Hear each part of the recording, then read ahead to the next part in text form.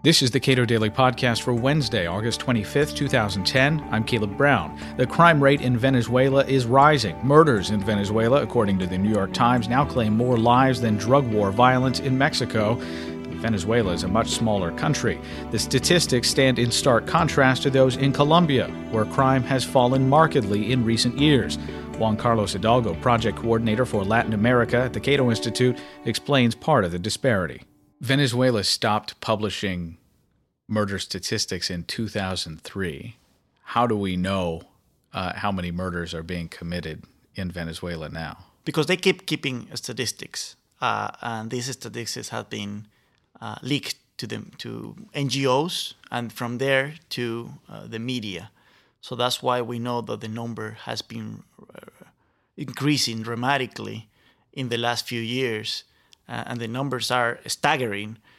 For example, the murder rate in Venezuela back in 1998, when President Chavez came to power, was 19 murders per 100,000 inhabitants.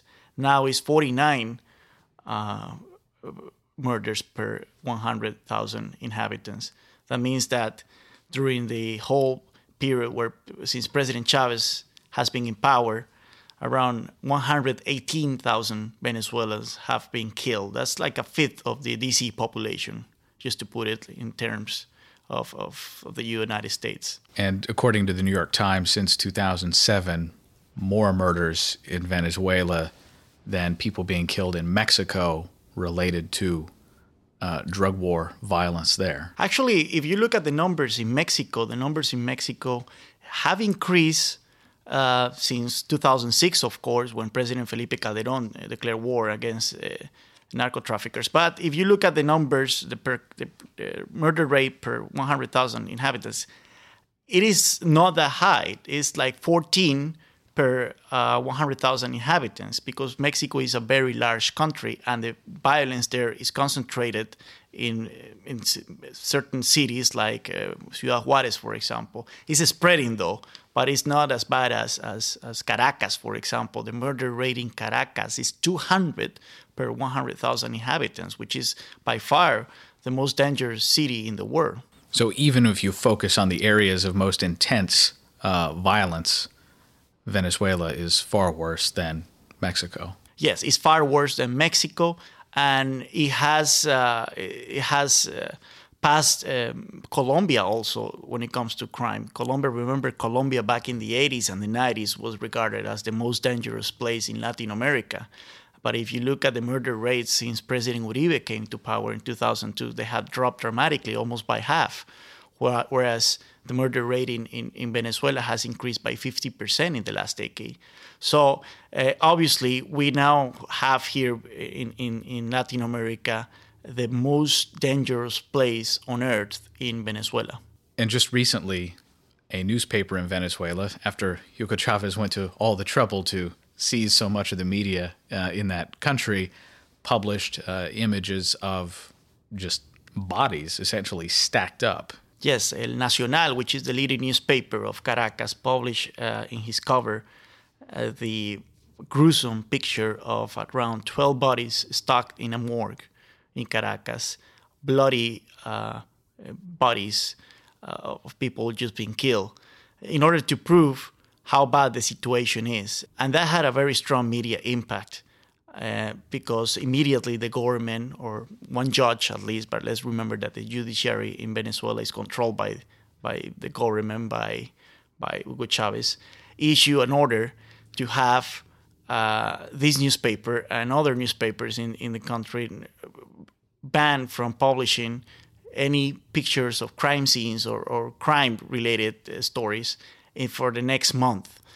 Which shows how strong an impact they have for the government of Hugo Chavez. Remember that Hugo Chavez has a very important election in September with the legislative camera being renewed in its totality. So this perception that crime is out of control in Venezuela, which it is not helping him at all in order to try to rally his voters for the election.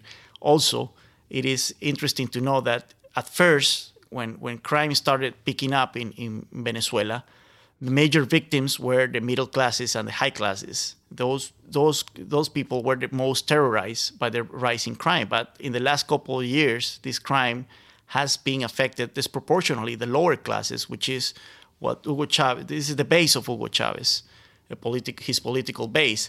So that's hurting him the most, because finally people from lower classes are finally realizing that the promise of a socialist revolution in practice has come to be more crime and more insecurity. Media throughout the rest of Latin America has become increasingly skeptical of Hugo Chavez.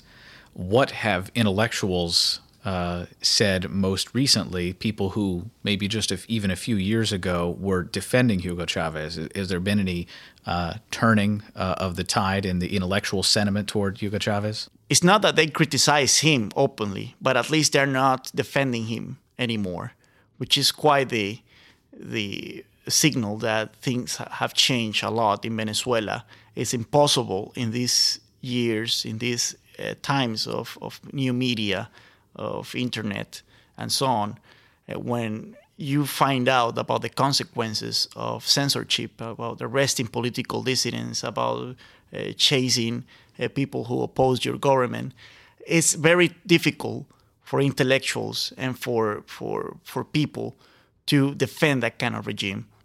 And I think that's happening with Hugo Chavez in Latin America. Juan Carlos Hidalgo is a project coordinator for Latin America at the Cato Institute. You can read more of his work at cato.org and elcato.org.